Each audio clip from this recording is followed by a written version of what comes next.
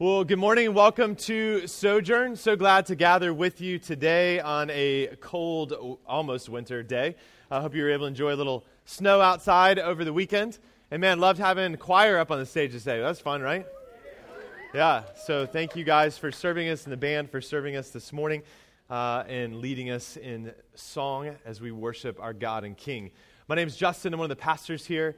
It's good just to be with you, open up God's Word together as we jump into the book of Hebrews this morning. So if you need a copy of the Bible, if you just raise your hand and someone will bring a Bible around to you so that you can read along with us out of Hebrews this morning. If you don't own a copy of the Scriptures, please feel free to take that with you.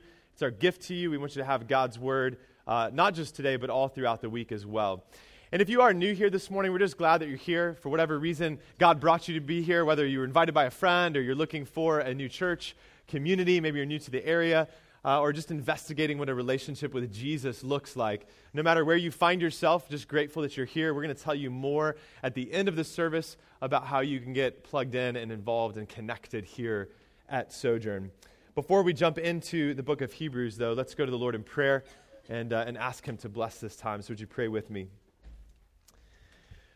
Father, we come before you this morning and we acknowledge the reality, the fact that you are God, that you are in the heavens and you do all that you please.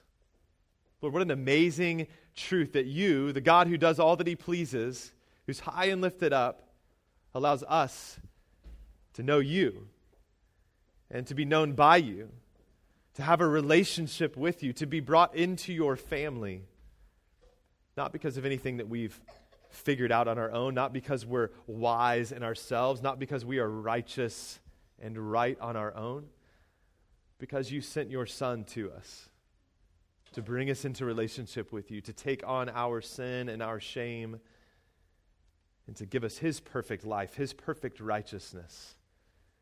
God, this morning we acknowledge the fact that you have lavished grace on us. You have poured out your love on us. And so I pray that you'd help us to rest in that truth, that you'd help us to rest in that reality. And so, Father, this morning we look to you for help. We look to you for mercy. I pray that as we open up your word to the book of Hebrews once again, that you would bless the preaching of your word this morning, that as your word goes out this morning, that you would cultivate within us a heart of worship, that you'd cultivate within us a heart of faith, an absurd faith, to be and do all that you've called us to. Lord, would you make yourself known this morning? Would you make yourself great this morning? That we might live in the reality of the fact that we know you and behold your glory and reflect that to the world around us. Lord, nourish our minds and our hearts and our souls this morning to be who you've called us to be as a church family, a family that lives by faith. We pray all this in Christ's name. Amen. I don't know if you played sports when you were growing up, maybe as a kid, or you at least knew or know some kids that play sports. At least one time in every young person's sport career, there's the hope, the dream, the desire that they're going to make it big, right? They're going to go pro in whatever sport it is they're playing. If you ask my oldest right now what he'd like to do when he grows up, my guess is that he'd say, play baseball, right? He's sitting here this morning. He'd want to play baseball. He wants to be a professional baseball player. But statistically speaking, those dreams for most people are just that, dreams. Even if you're able to make it onto your high school team in whatever sport you play, and in this area, in a very densely populated area, that's not a given for you to be able to even make your high school team. The chances of making it to a college team are only about 2%. Only about 2%. Then, on top of that, the percentage of college athletes that go pro in their sport is also very rare. Only about 2%, or even a little bit less than 2% of college athletes go pro in their sport, except baseball. Now, what does that mean? It means that most high school athletes, most college athletes will never really be known by anyone outside of their immediate family, friends, and their local community. Now, most of the time that's okay because most high school athletes, most college athletes, even younger kids, while they have big aspirations and dreams, just play for love of the game. They're not playing for a paycheck or endorsements for the most part. Well, today we're going to finish up our short mini sermon series on faith. We're going to close out Hebrews chapter 11. And last week, as we looked at Hebrews chapter 11, through the examples of faith that the author gave to us, what we were challenged to see and what we were challenged to have is a seemingly absurd faith. I need you to show up, God, kind of faith. And I'd encourage you, if you didn't get a chance to listen to that you'd go online and listen to it or download our app and listen to that sermon. It's an important shaping sermon for our church as we look ahead for what God's calling us to. But as we look at these last few verses in this faith manifesto, how the author concludes this writing, this teaching on faith, is begging for us to ask a few questions of ourselves. These are the questions. Are you okay with living with this kind of radical faith, with striving to be faithful and being content, whether you have a lot or a little, whether there's notoriety or anonymity to your life? Are you okay with living this kind of radical faith, with striving to be faithful, but being unknown, being forgotten, like most high school and college athletes? Are you okay with living this kind of radical faith, with striving to be faithful, but suffering all along the way? As we dive into the text this morning, it's going to press into deep places in our heart. Our heart is where the motivational structures of our life reside. It's the why we do what it is that we do. But my hope is, as we dive into this, is that God will use His Word to compel us as His people not to shrink back. Not to shrink back as individuals, not to shrink back as a church, but to be emboldened all the more to live humble lives, to live faithful lives, to live obedient lives, to live worshipful lives, but to do so with a triumphant faith. A triumphant faith, whether our culture or our world is handing out accolades or acrimony for following Jesus.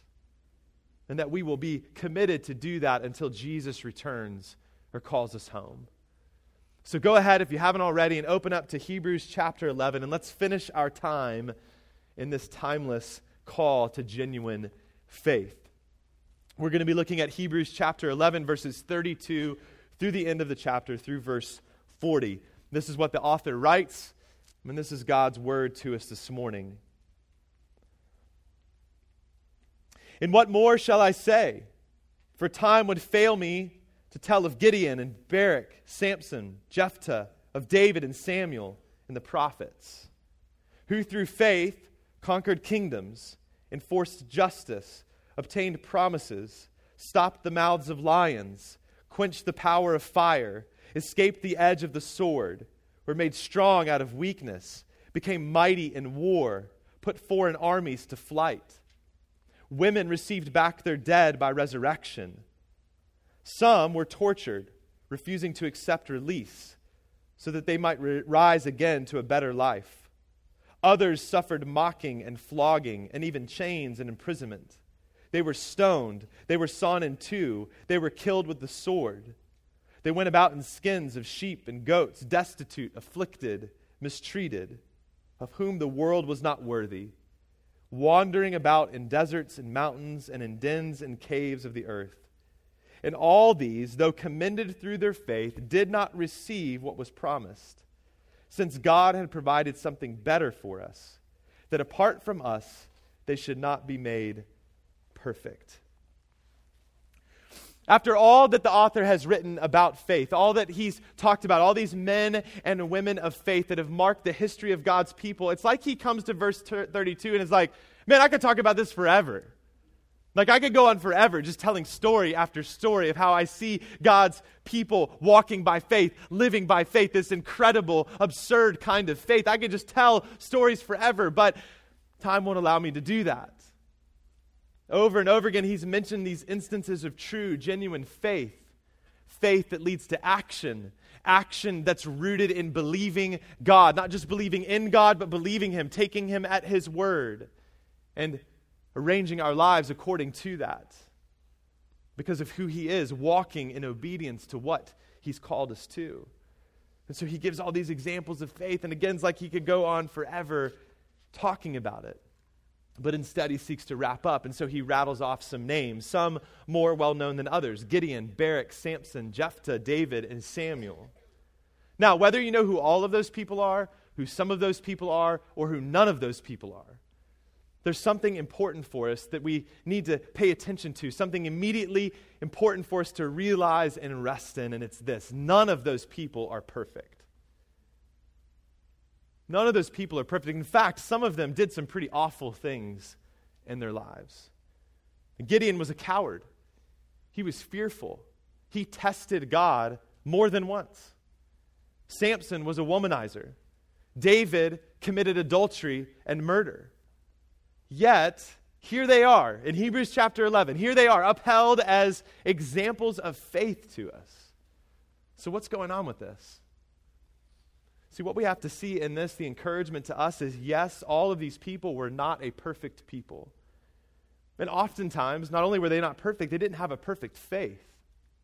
They struggled to believe God. They struggled to walk in obedience in every aspect of their life. But they had faith in a perfect God. They had faith in a perfect God who is completely and consistently faithful. John Calvin, the famous reformer, said this: although faith may be imperfect and incomplete, it does not cease to be approved by God. Why? Because their faith is in Him. It's in Him. And so take heart this morning. If you have weak faith, take heart. If you struggle with sin, as all of us do, take heart and set your gaze on the only person, the only object of faith worth putting your hope in. Because it's not by your good behavior. It's not by your good actions. It's not by your perfect record that you're saved. If that were the case, then none of us would need to be saved. But the reality is, all of us need God's redemption. All of us needs God's salvation. But it comes not by our perfect righteousness, because we don't have any. It comes by grace through faith in Jesus, His perfect life, His sacrificial death, His glorious resurrection, that you are saved. And then out of that faith, it's out of that faith that you're able to walk in the ways, in the will of God, to do the good works He's prepared beforehand for you to walk in. So what exactly do these people listed and others, what do they, in and through and by their faith, what do they accomplish? Well, some pretty amazing things. He lists off 10 things that are accomplished by their absurd faith in the God of the impossible. He says they conquered kingdoms, they enforced justice, they obtained promises, they stopped the mouths of lions. That's crazy. They quenched the power of fire. That's insane. They escaped the edge of the sword. They're made strong out of weakness. They became mighty in war. They put foreign armies to flight. Women received back their dead by resurrection. Their loved ones who had passed away were raised again to new life, to breathe again, to live. All of these things are huge things, obviously some more than others. But all of them came about by and through faith. Not a single person who saw any of these things come to fruition, not a single person who did any of these things was able to do them on their own strength, on their own ability. It was by God, through Him, and their belief in Him, believing that God was with them and would go before them. So once again, as we're reminded at the beginning of this series, as we've walked all throughout Hebrews 11, faith then isn't just giving a head nod to God. We're like, okay, sure, God, I believe you, but now I got to get to work over here. No, it's a continual dependence on Him. It's a believing Him. It's a trusting in Him, leaning into Him. And in this, we see that sometimes absurd faith is a faith that leads to victory. And sometimes those noble victories lead to notoriety. I mean, we could look through this list, and we know about David. We know about Gideon and Elijah and Elisha. We know about Daniel shutting the mouths of lions. We know the story perhaps of Shadrach, Meshach, and Abednego, who were thrown into the midst of a fiery furnace that was heated up multiple times, yet survived that because God rescued them in that because of their faith. So sometimes it leads to victory, sometimes it leads to notoriety. But that's not always the case. You see, in these next few verses, the author takes a pretty sharp turn. Kind of mid-sentence almost. It seems like he's going along telling all these great stories of victory, but then he takes this sharp turn away from absurd faith that leads to victory and turns to absurd faith that endures suffering. Similar to the list of feats mentioned in verses 33 through 35, he lists off things that happened to other faithful men and women of God. He says some were tortured, refusing to accept release. Why? Because they were looking forward to a better resurrection. Not one in which they would just come back to life in that moment, but one that would last for all eternity. Some suffered mocking. They suffered flogging. They were beaten with whips and chains ripping into their flesh. Some suffered chains and imprisonment. Others were stoned to death. Some were sawn in two. Some were killed by the sword. They had no clothes or possessions. They were destitute. They were afflicted. They were mistreated. They didn't have homes, no place to call their own, no place to go to a place of refuge to be safe and warm and okay. They wandered in the wilderness among deserts, mountains, caves, and dens. I mean, this is a sobering list marked by insane suffering. So why did they do this? Why did they go through suffering like this? Was it because they were disobedient to God? This was punishment for their disobedience. This was punishment for their lack of faith, that they endured these things, walked through these things? No, quite the opposite. It was because of their faith. Their faith in God, faith that He and His ways are always better. They endured suffering like this because of their assurance of things hoped for, their conviction of things not yet seen. See, the list of these people, this isn't a picture of defeated faith. It's not a picture of a faith that's set aside. Every man and woman whose sufferings are chronicled here had a triumphant faith. And that's the kind of faith we should go and tell the world about. That as we think about sharing the good news to the world around us, that we would go and say, man, let me tell you about people who had a triumphant faith in the God who they had faith in, rooted in the resurrected power of a resurrected King. But that's not always what happens with God's people. Last year, the United States shipped $1.45 trillion worth of goods around the globe. $1.45 trillion worth of goods. The top 5 exports for the United States were machinery, including computers, electrical machinery and equipment, aircraft, vehicles, and mineral fuels, including oil.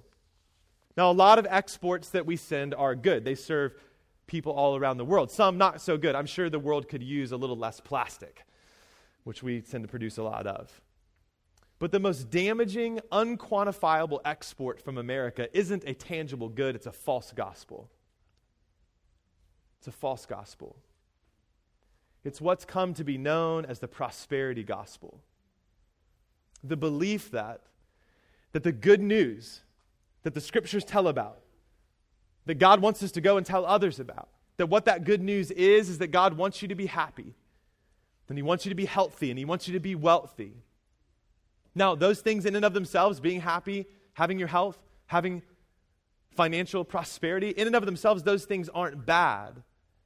But they aren't the goal of the gospel. But oftentimes that gets talked about and that gets communicated, and it comes in all shapes and sizes. Sometimes it's overt and it's clear to us. We can see, man, this doesn't seem to line up with Scripture, but sometimes it's very subtle. Maybe there's a lot of talk about Jesus and what He's done for us, but the goal of what Jesus has done for us gets linked to those things. And Jesus died so that you could be happy. Jesus died so that you could be healthy. And Jesus died so that you could be wealthy.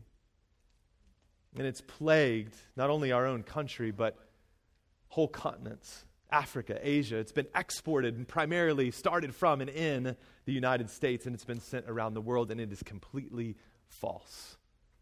Completely false. See, gospel means good news. And here's what the good news is. That Christ died for our sins in accordance with the Scriptures. That He was buried. That He was raised on the third day in accordance with the Scriptures. And it's this gospel, this good news, that is the power of God for salvation to everyone who believes. In the book of 2 Corinthians chapter 8, the Apostle Paul is talking to the Corinthian church, and he's calling them to generosity, to radical generosity. And he says this to them in chapter 8, verse 9, "For you know the grace of our Lord Jesus Christ, that though he was rich, yet for your sake he became poor, so that you by his poverty might become rich." Now we can look at that verse and rip it out of context and say, look, he wants you to become rich. But it's not material wealth he's talking about. It's not so that you can get hooked up with more things. It's not so that you can live a comfortable, easy life. He's talking about being spiritually rich. Spiritually rich in Christ. Because the reality is, apart from Jesus, we are all dead in our trespasses and sins. Apart from Jesus, we are all enemies of God, separated from him. Apart from Jesus, you have nothing and you are nothing. But Jesus came. So we celebrate at Christmas. Man, may that never get lost on us, that we get to spend this time celebrating the fact that Jesus came. But he didn't come to make you happy. He didn't come to make you healthy. He didn't come to make you wealthy. He came to bring new life. He came to bring new life where there was only death. He came to bring light where there was only darkness. Through Christ, you are adopted into the family of God. And in Christ, everything that is his is now yours, Romans 8 says. Verse 17, provided that you suffer with him. That you suffer with him. So what that means then is that when we look at Scripture, when we look at these last few verses in Hebrews chapter 11, we have to say definitively so much for the prosperity gospel. Because these were men and women who had a rock-solid faith in the promises and purposes of God. Men and women who were commended for their faith. Men and women whose hope was not in this life, was not in this broken down world, but in the world to come. Yet, they were men and women who suffered greatly. As one pastor said, faith in God carries with it no guarantee of comfort in this world, but it does carry with it great reward in the only world that ultimately matters. And because of that reality, they were not ashamed of the gospel. Because of that, they didn't turn and run away from suffering, but endured it triumphantly, longing for the day when full and final restoration of all things would come. That's why the author says what he does in verses 39 and 40. He says, "And all these, though commended through their faith, did not receive what was promised, since God had provided something better for us, that apart from us, they should not be made perfect." What's he talking about there? He's saying, look, all of these people in Hebrews 11, all of them, not just these immediately preceding verses, but all of Hebrews 11, they saw God do amazing things. Some of them saw him do amazing things. Others suffered greatly along the way, but all of them held fast. They held fast to the promises of God. All of them were eagerly looking forward to, longing for a greater future hope, longing for the restoration of all things and the rescue of a Savior. But all of them only saw preliminary glimpses of what was specifically promised. Why? It says because God had provided something better for us, that apart from us, including this Hebrew audience he's writing to, and us today, apart from us, they should not be made perfect. What does that mean? It means that Jesus had to come. That was the ultimate fulfillment of all the promises of God. And so all of these saints that we see in Hebrews 11, they looked forward with hope to his coming. They longed for Christmas Day, for Jesus to be born. They could sing songs like, O come, Emmanuel," that we sang this morning, or "Come, thou long-expected Jesus." They longed for the Savior to come. They longed for rescue to come. They longed for redemption to come. And now we get to look back and celebrate that and rejoice that he has come, and look forward once again to his coming again to bring the fullness of redemption. So that means all of us together, every person who's had this faith in God, long for the day when the full and final redemption would come, and when we all, because of triumphant faith in him, no matter what our sufferings have been in this life, we will see him and we will be made like him. Amen. sinless, perfect, glorified. See, all of this better plan of God and His providence and His timing and His sovereignty, all of it embraces the better hope, the better promises, the better covenant, the better sacrifice, the better possession, the better resurrection, which is theirs and ours by faith because Jesus is better. So the whole book of Hebrews is about. So the author's saying, look, this is it. They endured all of that because they really believe that to be true. Do you? Do you believe it? And so by faith, some lived. And by faith, others died. But by faith, they all had hope in God who is, and God who is able, and God who is faithful. And so no matter what came their way, they were able to hold fast, not out of willpower, not out of personal strength, but because of who their faith was in and their hope that one day He will make all things new. Listen, maybe you're here today and you don't have a relationship with God.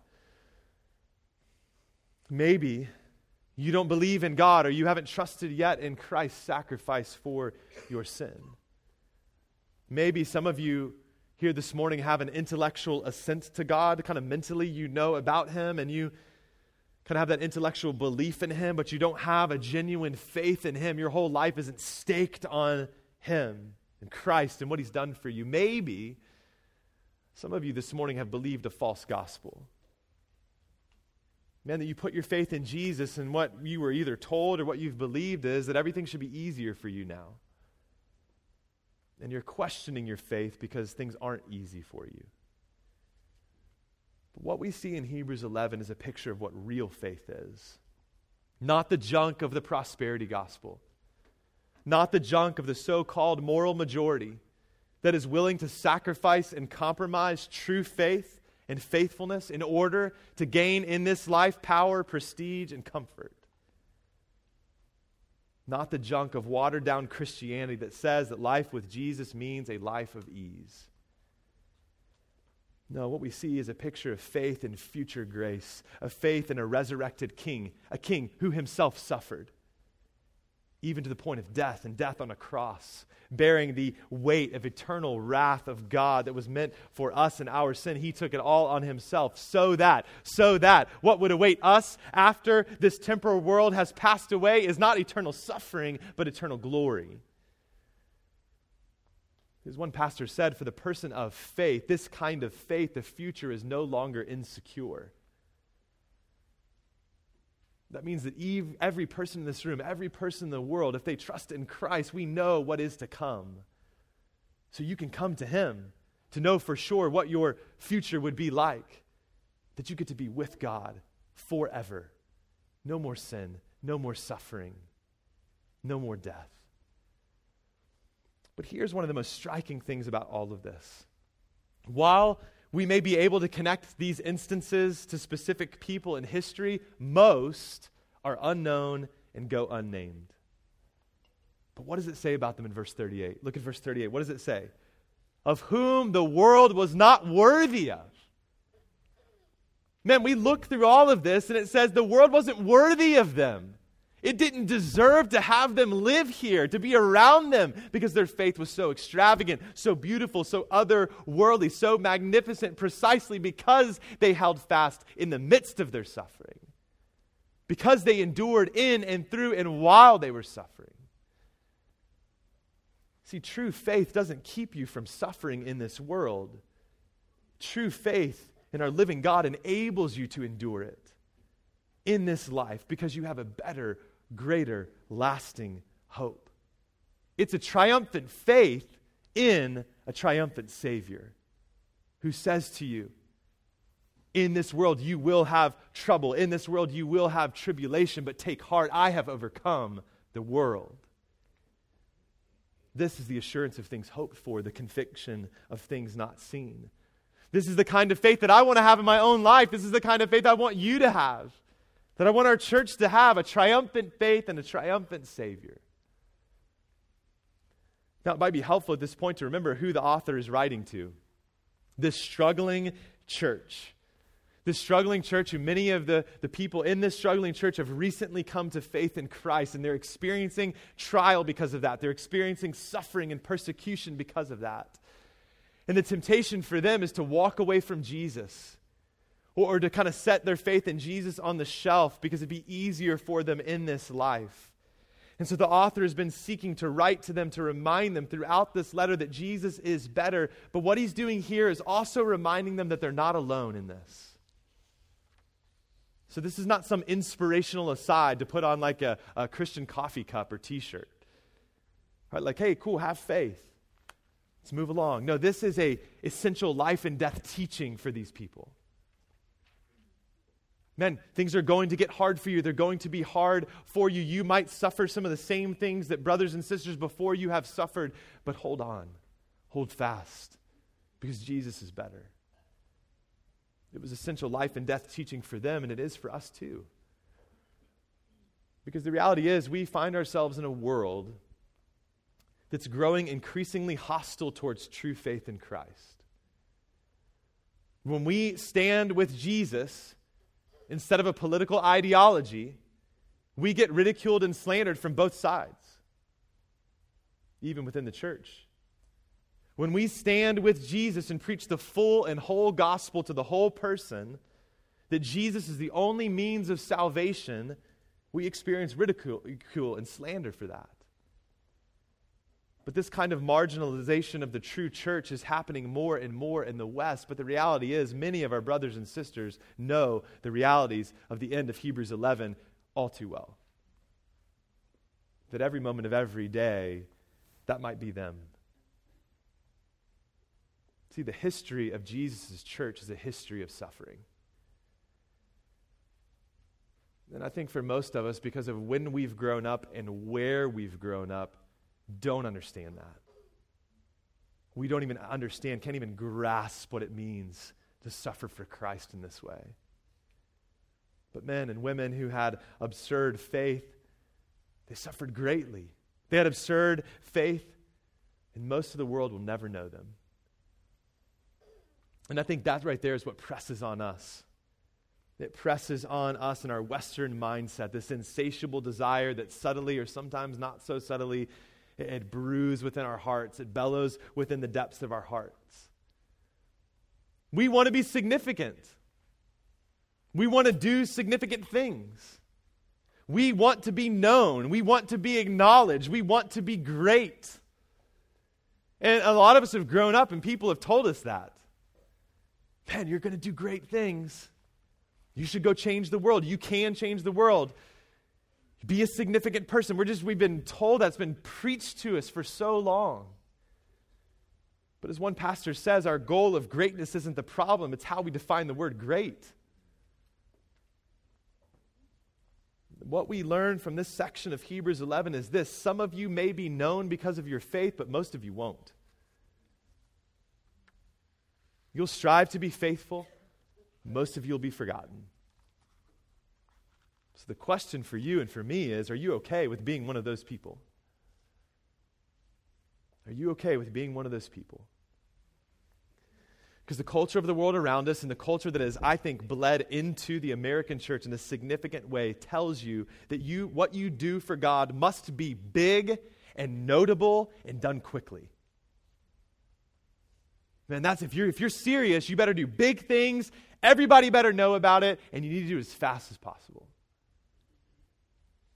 But the way we see God most often work in and through his people is in small, mostly overlooked, and usually over a long period of time things. Small, mostly overlooked, over a long period of time types of things. Things, though, that actually matter. Things that are eternally significant. God calls you to love him and love others more than yourself. That's what faithfulness looks like. God calls you to make disciples of your neighbors and the nations. He calls you to maintain the unity that Christ has purchased for us in this community with one another. Meaning that we're called to bear with one another, forgive one another as we have been forgiven in Christ. He calls you and me to live humble, obedient, worshipful lives. He calls you to follow him and to trust him no matter what happens in your life. That's it. And most people will not give you accolades for that. Most people are not going to pat you on the back for that. But man, that's the upside down, inverted nature of the kingdom of God. The first shall be last and the last shall be first. Whoever would seek to hold on to his life in this life will lose it. But whoever is willing to lay down his life for the sake of Jesus will gain it. What will it profit a man to gain the whole world but lose his soul? Nothing. Absolutely nothing. There was a pastor in the 18th century in the Moravian church, a man named Count von Zinzendorf. I know, it's a funny name. He once said this was his goal in life: preach the gospel, die, and be forgotten. Preach the gospel, die, and be forgotten. Now there's some irony to that because we actually know who he is, right? But that was what his aim was in life. I want to preach the gospel, I want to die and be forgotten. And man, I want that to be my goal in my life. I've written emails to people before and I've transitioned different ministry things. Man, this is me, man. I want to preach the gospel, die, and be forgotten. But if I'm honest, I wrestle with wanting to do great things for God that make me known. Sure, God, I want you to be known. But if I could just be like right there underneath, that'd be sweet. I want to do great things for you, God, but I hope people like me. I hope they love me. Man, I'd much rather shut the mouths of lions than be sawn in two. But what if being full of faith, this kind of faith, with eyes fixed on Jesus, eyes fixed on eternity, means preach the gospel and because of that, die and be forgotten? And that's the reality of so many of our brothers and sisters throughout history. But am I okay with that for my life? And the reality is, again, I'm often not, and I need to continually repent of that. Where I'm seeking to kind of ride in the coattails of God, that I would be mentioned right below him. But genuinely, what I pray that God would do in my life and in this church is that anyone that comes and gathers with this church would not walk out of here on any given Sunday and say, man, what a cool church. What a great sermon. What an awesome time of worship. But they would walk out and be like, man, what a great God. What a great God. What about you? Not all of us will be winners in this life. I know you grew up getting participation trophies, paperweights, trash, junk. Man, that taught you something, right? You're going to be a winner. You're always a winner. You're not always going to be a winner in this life. And from the world's point of view, some of you are going to be huge losers because you sought to walk in obedience to Jesus. But a church that lives with certitude in God, a church that lives with certainty in his word, can have a profound impact and an effect on an antagonistic culture as we suffer well. As we suffer well with a fixed hope on a glorious future. See, and having an I need you to show up kind of faith is not mutually exclusive to the end of Hebrews chapter 11. Because it takes an I need you to show up kind of faith, God, to be able oftentimes to endure this kind of suffering and to continue to hold fast. Now, some of you are or will suffer not as a direct result of your faith, but because you live in a broken world, and we all experience the effects of sin. And I think the truth of this text is good for you as well. It's for your joy as well. Because as one pastor says, it is a great relief to know that there is a higher explanation for your pain, for your pleasure, than whether you have enough faith. Wouldn't it be horrible to have to believe that on top of all of your suffering, you had to add this, it must be because of your lack of faith? Man, that's never the case. And we will never say to you in the midst of your suffering, for whatever reason that suffering might be, if you had faith, you would be okay. Instead, as a church who has a triumphant faith and a triumphant, once dead, now risen Savior, we will carry you to Jesus. and remind you each and every day that you can trust in God. Because whether you live by faith or die by faith, God will take care of those who trust in him. God is faithful to his plans. He's faithful to his purposes, even if they're hidden from us. And having the triumphant faith we see in Hebrews 11 means we believe they are good because he is good. So again, this isn't contradictory to what we looked at last week. It isn't contradictory to having an I need you to show up kind of faith. Because in the midst of our suffering, for whatever that happens to be, we may be praying with that kind of faith. God, I need you to show up to bring relief. I need you to show up to bring healing. And it's good to pray for that. But we can also pray, God, I need you to show up to enable me to endure should you, in your good providence, decide not to. It's that kind of faith that when you have it all or lose it all, says God is better. The Lord gives and the Lord takes away. Blessed be the name of the Lord. Brothers and sisters, God is a faithful deliverer, not by necessarily keeping you from suffering, but by being with you in it. And we all will encounter various trials, various struggles along the way as we seek to follow our resurrected King in a broken world. Our culture and our world will increasingly dislike you. It will increasingly disown you. It will become more and more unpopular to claim Christ. But don't forget, we already have the victory. 1 John 5:4, this is the victory that has overcome the world, our faith. Our faith. Our faith is what matters in the end because Jesus is all we need, because Jesus really is all we have. So then, as John Calvin stated and asked in reference to this section of Hebrews 11, he says this, a tiny spark of light led them, talking about all of these people in Hebrews 11, it led them to heaven. They were hoping for that eternal city whose foundations would not go away. Then he says this, but now that the Son of Righteousness shines on us, what excuse shall we offer if we still cling to this earth? See, the world is going to promise you ease. It's going to promise you comfort. And it's going to require from you the cost of setting aside your faith in Christ. And you don't have to totally let go of Jesus, but just kind of push him away a little bit to grab onto more comfort, more ease. And we're going to fail. We're going to falter along the way. We're going to oftentimes care and focus on so much more on the trivial things of life in light of eternity. But as martyred missionary Jim Elliot so succinctly stated, he is no fool who gives what he cannot keep to gain that which he cannot lose.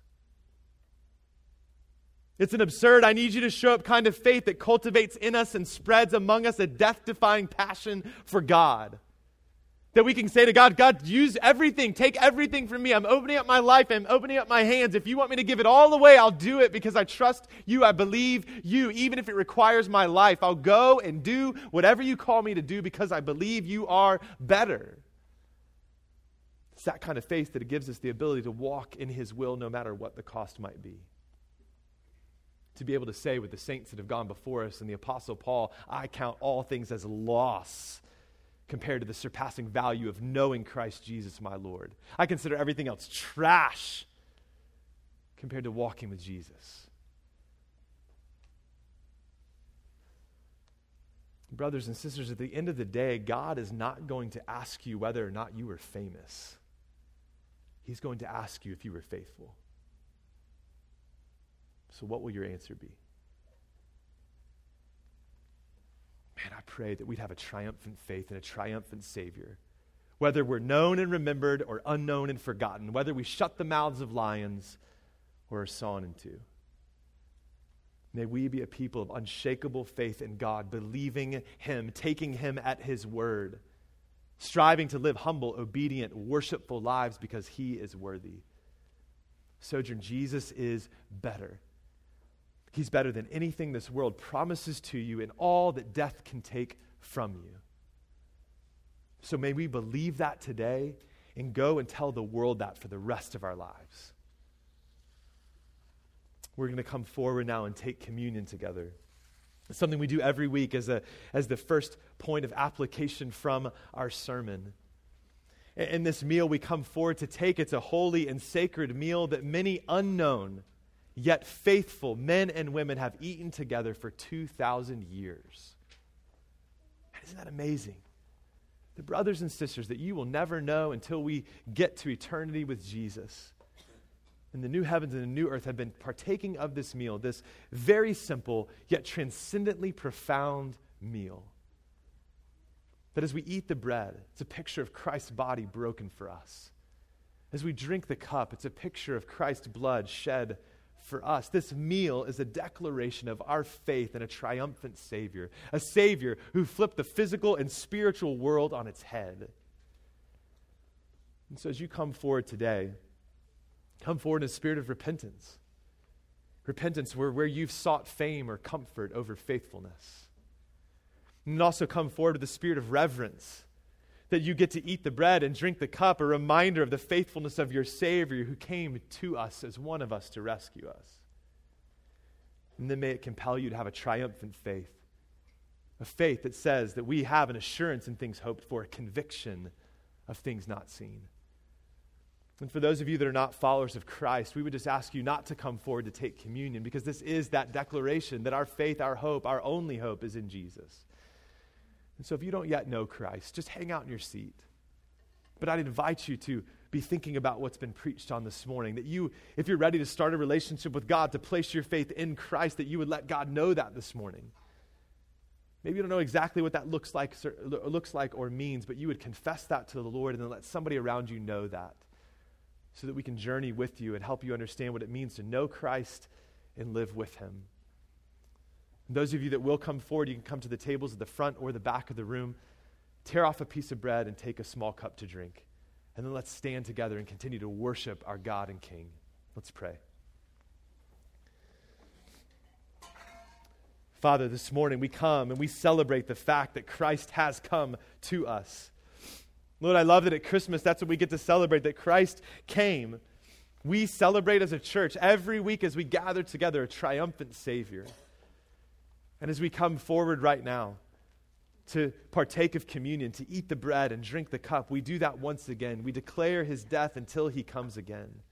And we know, we believe, we look forward to that day when we, along with all the saints, every saint listed here in Hebrews chapter 11, will rejoice because we'll be made fully like Jesus and experience your grace for all eternity.